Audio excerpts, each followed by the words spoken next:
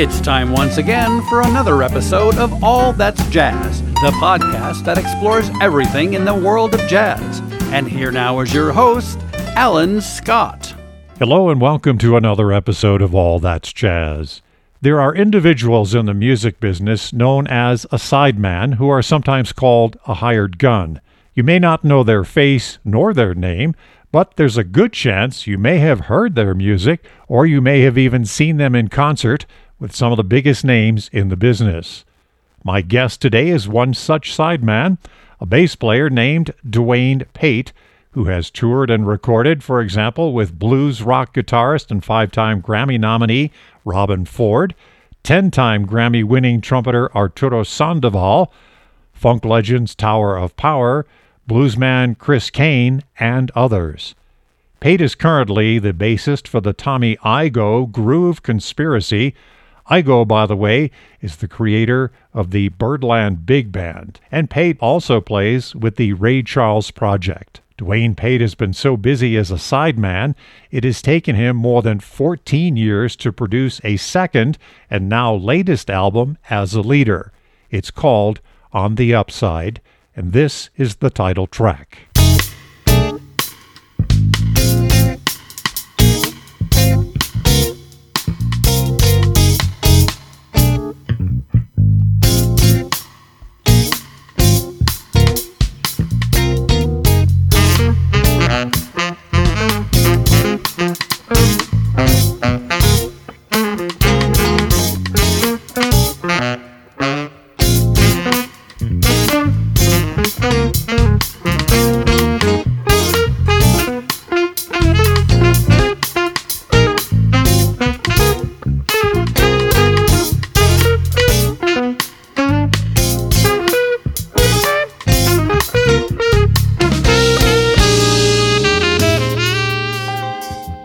My conversation today with Duane begins with his role as a sideman. Thanks for being our guest on All That's Jazz, Duane. Thank you for having me. Would it be an unfair characterization, or at least maybe not so flattering, but at the same time a part of reality, for a musician like yourself, who is an artist that probably many people have never heard of, but yet many, many people have heard you?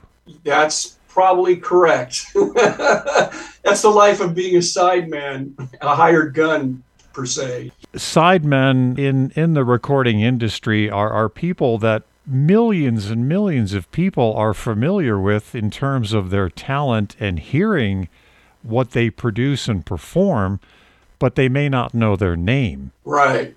That's true. And we were watching recently a documentary about the Muscle Shoals studio in Alabama. Yeah. And when you see who has recorded in those studios and where those house or sidemen are on those recordings. Yeah.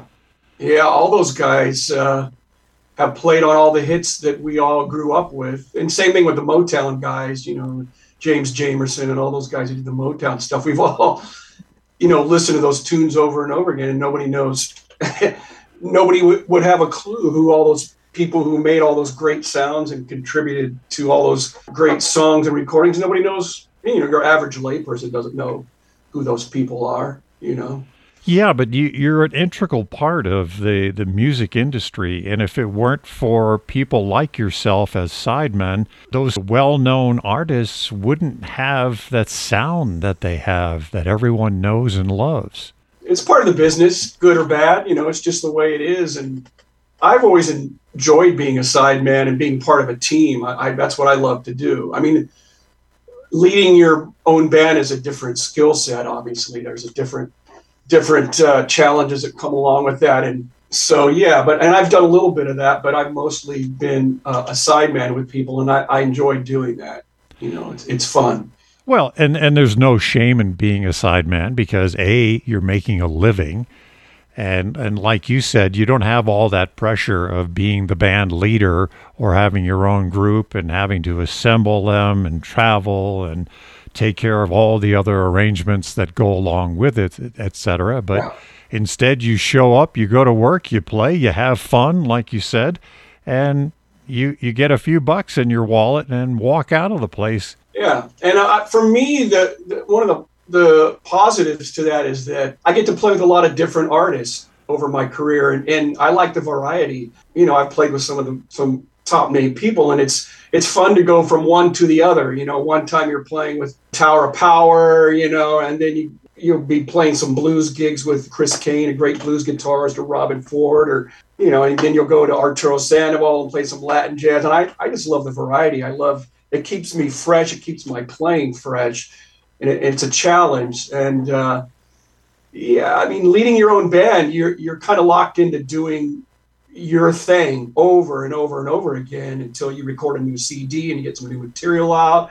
So there's that. And it can get stale if you don't work really hard to make it not stale, and that's another whole, that's a challenge that goes along with the band leader thing. There's a whole group of challenges that come along with that. And I think if you're not ready to do that, you probably better off being working with somebody else. And I get to go work with great people, and I go home after the gig, and I don't have to deal with the pressure of, you got to go sign CDs, or you got to, talk to people for 2 hours after the gig. And that can be fun too. That's fun sometimes, but you don't feel obligated to do it. I show up and do my gig, and then I just do whatever you want to do after that. So, there's advantages and disadvantages to both of them. And that's just what I love to do.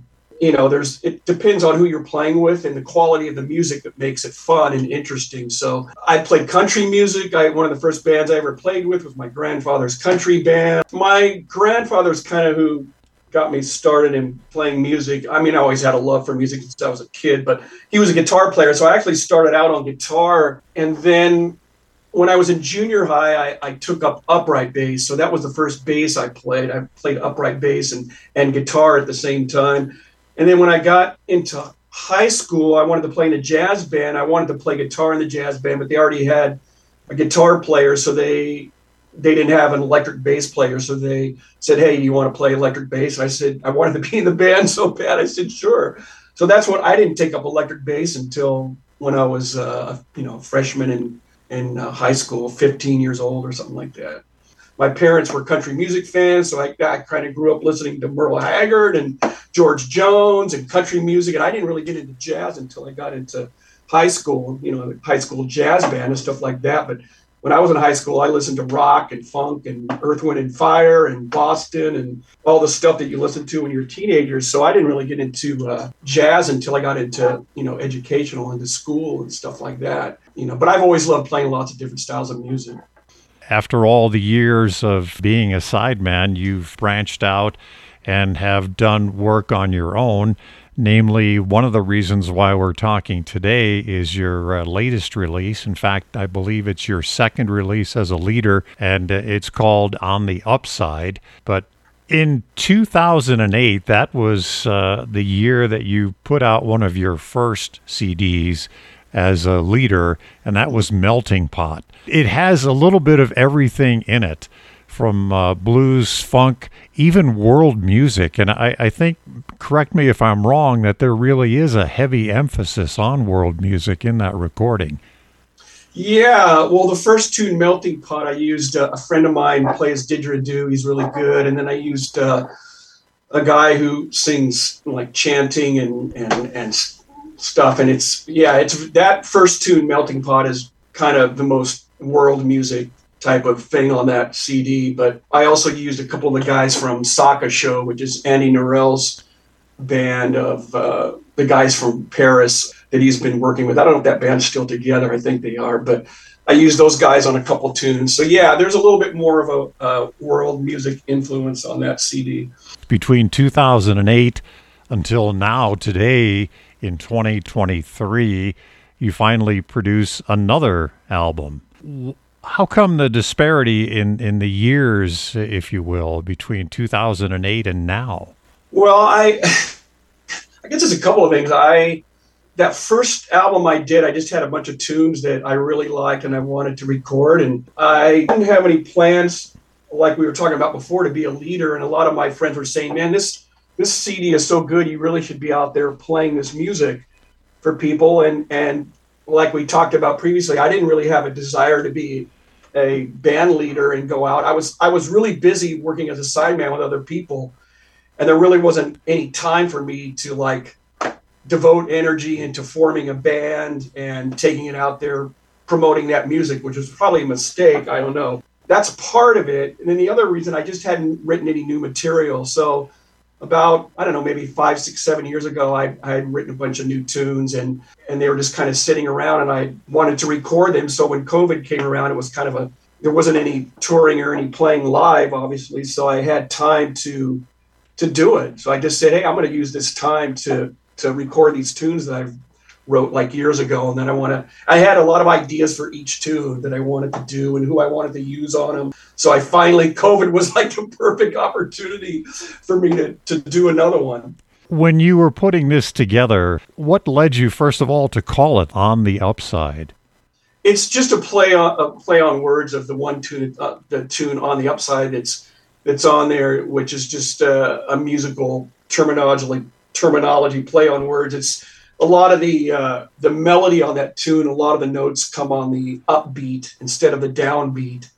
So it's kind of just a play of words on that tune, and it has kind of a positive connotation to it. So, and things have been going good around here lately, and so it did have kind of a positive connotation to it that I added to it. But it's also just a play on words on that one tune that's on there. How long did it take you to develop that, and when did you start actually recording it? You mean the whole CD, or yes. Just? Well, like I said, there were 3 or 4 tunes that I had written maybe almost 10 years ago, and then I played live with some people around in the Bay Area, and then in the years after that, I also had some ideas, like I said, of some other tunes that I wanted to do. Some of the couple of the cover tunes, like Iceman and Smile. I had some ideas how I wanted to reinterpret those. So it just started kind of coalescing into, wow, I've got like 9 or 10 tunes now. So then when COVID hit, I was like, wow, I've got enough material now to actually do this, so I might as well do it. You then started figuring out who it is and how you would record with literally an all-star band. Are these people that you all worked with or knew and could simply pick up the phone and say, hey, I got an idea for a release. Are you wanting in? Yeah, pretty much everybody on there is people that I've worked with in the past. I mean, Dennis Chambers was on my first CD, so I knew him from playing on that. And then Robin, we've talked about.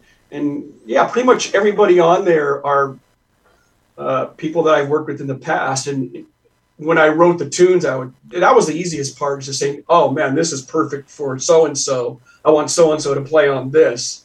That was kind of the easiest thing. That kind of works itself out organically. It's pretty simple. Yeah, but Dwayne, not only did you choose an all-star cast, but you also chose multiple people playing one instrument. So in other words, you had a number of guitarists, you had a number of percussionists, a number of vocalists, etc. Why did you extend it out that way rather than focusing on one quartet or maybe a sextet, something like that? Yeah, well, because there's so much variety in the compositions, like you were saying. There's an organ trio thing on there. There's a couple of fusion things on there. There's a blues funk number on there. So I have certain people in mind for each one of those kind of idioms. I mean, it would be easier to do that if I was just doing a straight ahead jazz thing, and every tune was a straight ahead jazz thing, or if it was an all funk album, you could use the same band for everything. But when you have an album where there's a bunch of different styles on there, it gets a little bit more. It's a different challenge to get people who play certain idioms really well. Mm-hmm. And you want to use specialists And specialists they are. And what's interesting is that so many of them are from the Bay Area or from California. When you look at the who's who that's on this album, they are literally all-stars in terms of who they've played with. Everyone from Herbie Hancock to Santana to the Yellow Jackets to not only people in the jazz genre, but in funk and blues and you name it. Many of these people have played with a lot of world-renowned artists. Yeah, well, a lot of them are world-renowned artists of themselves. I mean, they like Robben Ford is, obviously one of the best guitar players on the planet, and Dennis Chambers on drums, and Chris Kane is a really great blues guitarist in the blues world. A lot of people maybe out in the jazz world, they don't know about Chris, but Chris is highly respected by everyone from Larry Carlton to Joe Bonamassa and Robben Ford, and everybody knows who Chris Kane is in the guitar world. Yeah, everybody on there has got their own careers. Like a lot of the Santana guys are on there. Carl Perazzo's percussion player for Santana for like 30 years. And my buddy Dave Matthews, a keyboard player, he's been working with Santana for the last, 15 or 17 years. And the Dave Matthews you mentioned is not the one that has the Dave Matthews Band. It's the David K. Matthews. David Kirk Matthews. Yeah, he gets that all the time. Yeah. Let's run through some of the guys and the women that are in the ensemble because I think people, in terms of, playing a little association game here and know who these people are. It's pretty amazing. Like Norbert Stachel. Yeah. Tower of Power, Freddie Hubbard, Roy Hargrove, George Cables, Bobby Hutcherson, Benny Green, on and on and on.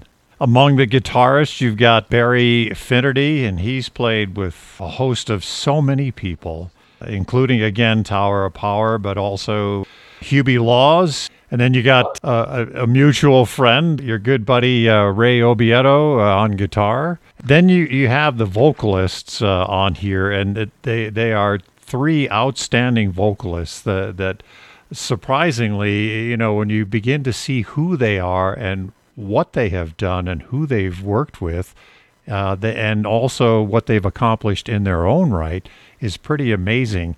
Starting first with Tony Lindsay. 25 some odd years with Santana. Yep. He was the lead singer for Santana up until about a few years ago. But yeah, he was with them for, many, many years. Incredible singer. And then you have Michaela Gaston. Yeah.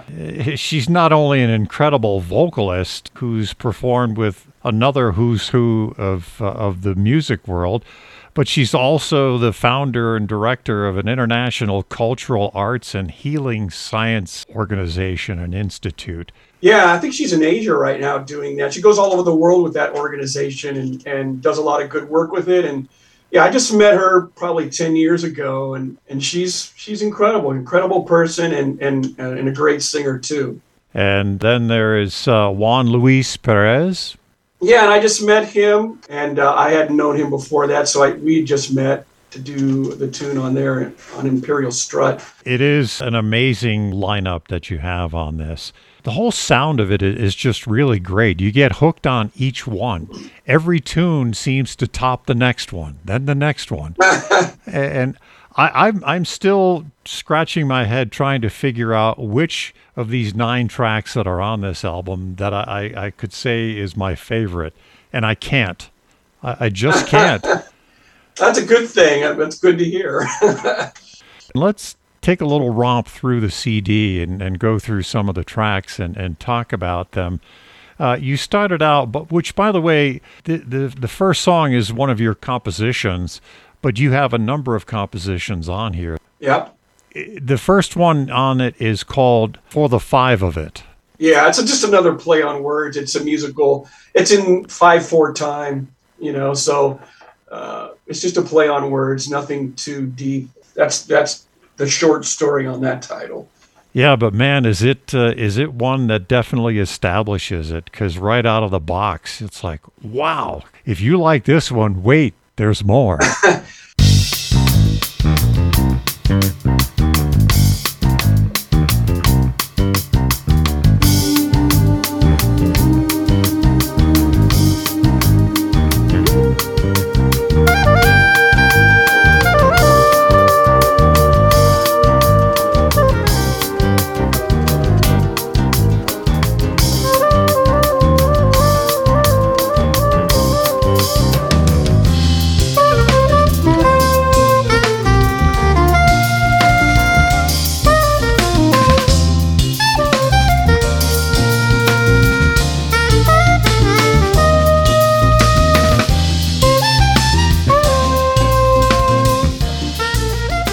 that one also, people were giving me a hard time about not giving Dennis Chambers any solos on my first CD because he's obviously a great groove player, but he's also an incredible soloist. And Dave Matthews was saying, you hired Dennis, you didn't give him any solos, and 4 of the 5 of it has a built-in drum solo at the end of the tune. So I said, well, it's time to hire Dennis. Tell me about the romantic ballad that you have, and it's one of your compositions, and it's called Ellen. Yeah, I wrote that tune, and it turned out to be kind of a homage to Jeff Beck. And even before he passed away, I wrote this tune few years ago.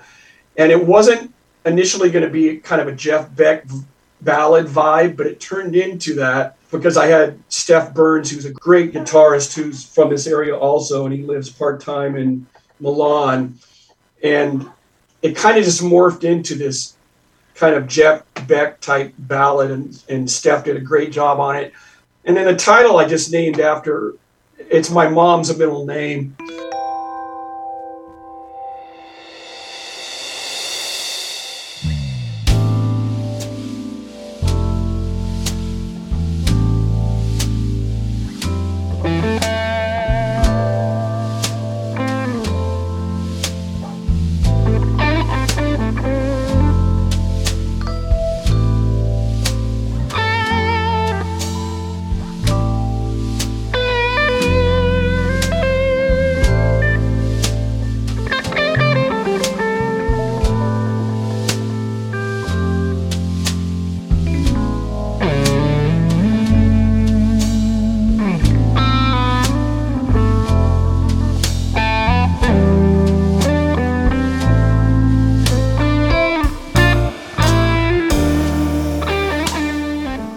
I just thought of that because it was a tune that I thought she would really like. If she was sitting out in the audience and she heard this tune, she would say, "Oh, that's my favorite tune on the CD." And you put a lot of beauty to it. It's a wonderful song. Thank you. So another one of yours is Oliver's Twist, which I like. I think it's probably indicative of what that song maybe means because it's inspired a little bit by Oliver Nelson, who's very much in like the big band era, etc. But then there you add the sort of hip flavor to it with your bass.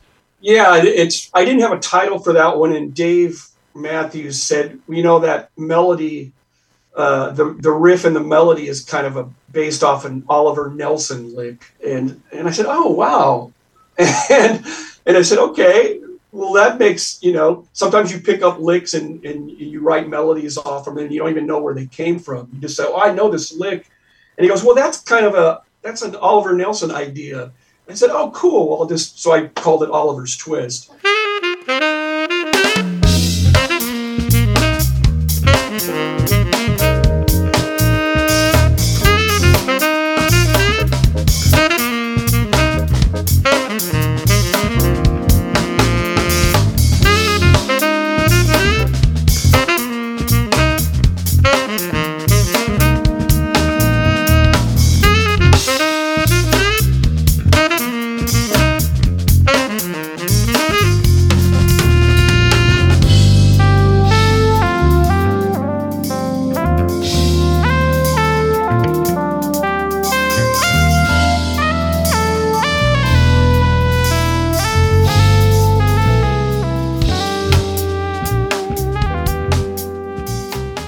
Another one that I like follows the Smile track on the album, and it's a blues kind of tune. That one's interesting. It's I wrote this shuffle. It's like a blues shuffle. I wrote it almost 10 years ago, and I said I'm going to record this someday with my dream rhythm section for a blues shuffle tune, which would be Kevin Hayes, a buddy of mine who lives in the Bay Area, played with Robert Cray for 21 years. It would be me and Kevin and Dave Matthews on keys and Robin Ford on guitar, just a quartet thing. And we added Mark Russo on alto on it.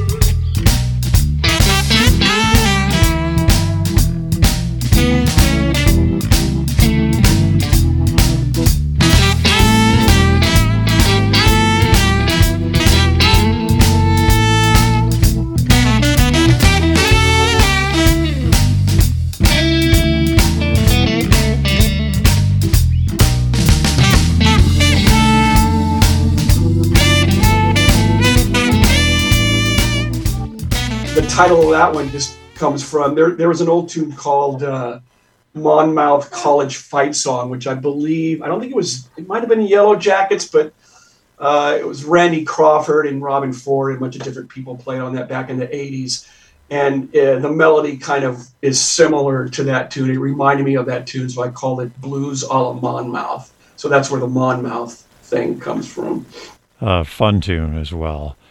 Well, you also have a funky sort of Tower of Power groove thing going on with Iceman, one of the vocals. Yeah, that was an idea that I've had for almost 10 years too, that I took one of my favorite Albert Collins tunes. Iceman, Albert Collins is one of my favorite of the older blues guys like B.B. King. And so I said, man, I love this tune. It's really funky. And I wanted to put a Tower of Power kind of East Bay, Grease type of thing to it. And that's one I've been wanting to rearrange for so long that I finally got a chance to do. So yeah, I just wanted to make it more of a Tower of Power kind of groove. And Ray plays great rhythm guitar on it, and the sax and the horns are great on it. And then I had Tony Lindsay sing it, and he killed it.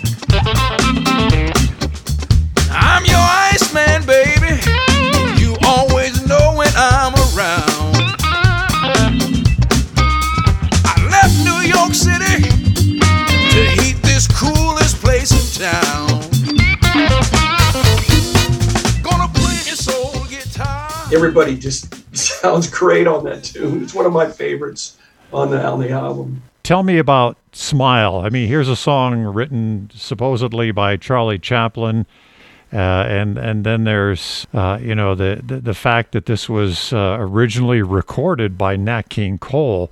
How did that make its way onto your album? It's always been one of my favorite tunes of the old standards, and when I was working with Arturo Sandoval, he would do that tune, and he had this great arrangement that Shelley Berg did. It's on one of Arturo's CDs. Shelley Berg's a piano player, and I love that arrangement, but I wanted to do it as an organ trio, because I'm a big organ trio fan too, and I thought I can get Dave. Dave is a great B3 player, so I wanted him to play on it. So I wanted to take Arturo and Shelley Berg's arrangement of it, the harmonic content of it, but do it as a organ trio vibe in 3/4 time. So it's kind of a conglomeration of a couple different arrangement ideas, so that's how I came up with that. And of course, the vocal is done by Michaela Gaston. Yeah, she kills it. Smile, though your heart is aching. Smile, even though it's breaking. Oh, for when there are clouds in the sky, you'll get by. That's the time you must keep on trying. Smile, what's the use of crying? You'll find that life is still worthwhile if you just smile.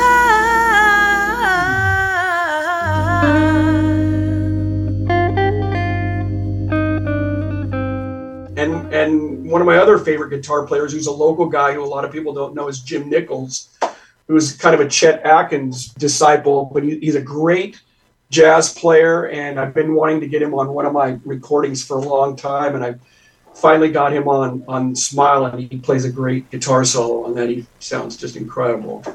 Tell me about Russell Ferrante's, who is with the Yellow Jackets, Imperial Strut. Yeah, that's another one of my favorite fusion tunes from the 80s that a bunch of my friends and I have played throughout the years in cover bands and stuff. And that was another idea that's been in my noggin for the last 10 years. Just I wanted to rearrange this as a kind of a Latin 6/8 type of tune. So, and I wanted to incorporate Dave Garibaldi's playing on that, because he comes up with all these incredible funky Latin grooves. And I thought he was perfect for that. And he kind of came up with the groove, and we kind of worked it out together. But it was kind of based around David Garibaldi's drumming, to be honest. He was kind of the foundation for this. And then I just kind of fell in, and then we added, the Latin chant, and Robin plays a guitar solo at the end of it, and he played on the original. So I wanted to get him on that tune too.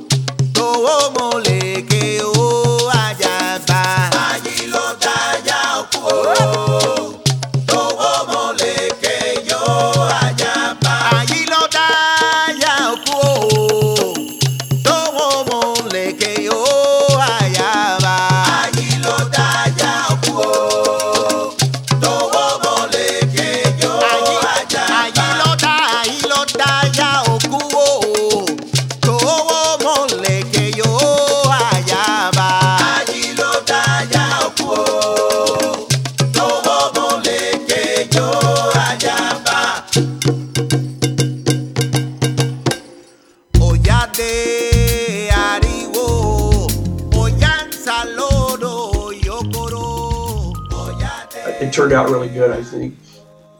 Well, and you bring it all to a close near the end. The last track on the album is one from Curtis Mayfield, and it's People Get Ready. Yeah, I recorded that during COVID with this company called Music in Place here in the Bay Area. They were having musicians get together and do videos to keep music alive here in the Bay Area. And that's another one I had an idea to do. A tune I've always loved, and I just wanted to do a kind of a bass feature with just an organic bass and percussion and vocalist. There ain't no room for that a homeless sinner would hurt all mankind just to save his own. So have pity on those whose chances are thinner, for there's no hiding place against the kingdom's thumb. So set people get ready. A train a-coming. You don't need no baggage, you just get on board.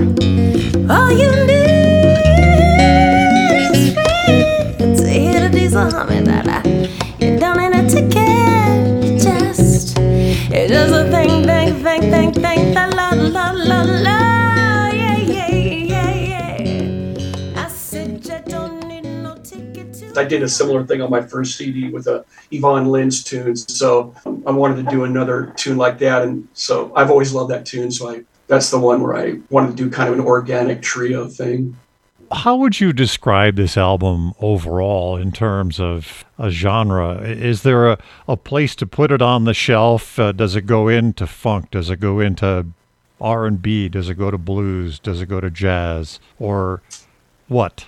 I never have those kind of things in mind when I start recording a CD. I just write a bunch of stuff, and I don't try to put it in any kind of box. But it probably would fit more into jazz more than there's only really one funk tune on there, and there's one Latinish type tune on there. So mostly it would probably fall under the jazz umbrella. But I try not to even think that way.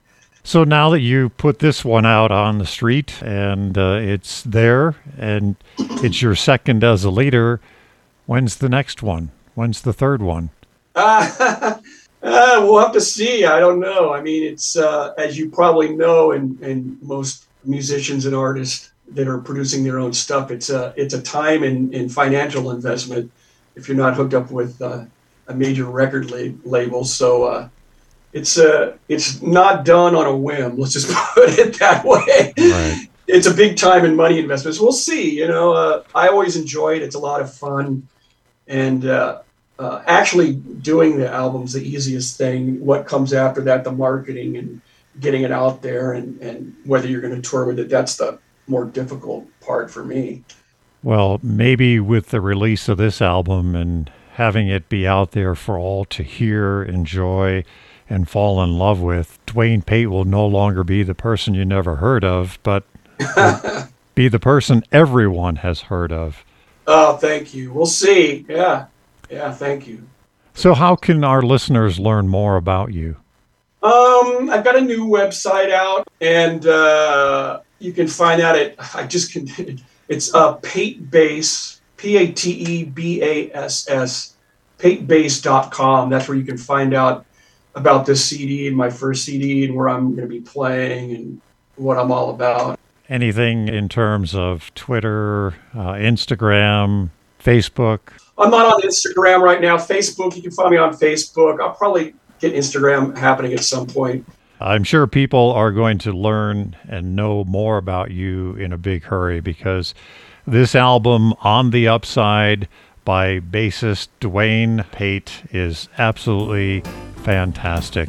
And it's been a distinct pleasure and honor to have this conversation with you and have you as our guest on All That's Jazz. Thanks, Alan. Really appreciate it. Thanks for having me. It means a lot. Thanks for listening to this episode of All That's Jazz with bassist, composer, sideman, and now leader Duane Pate. We'd like to thank Ben Cedron for the use of Mr. P's Shuffle as our theme song. And visit us again next time for another interesting conversation on All That's Jazz. If you liked today's episode, please leave us a 5-star rating on the streaming service you use. All That's Jazz is available on every major streaming app, including Podbean, Apple Podcast, and Spotify, as well as Facebook and online at allthat'sjazz.net.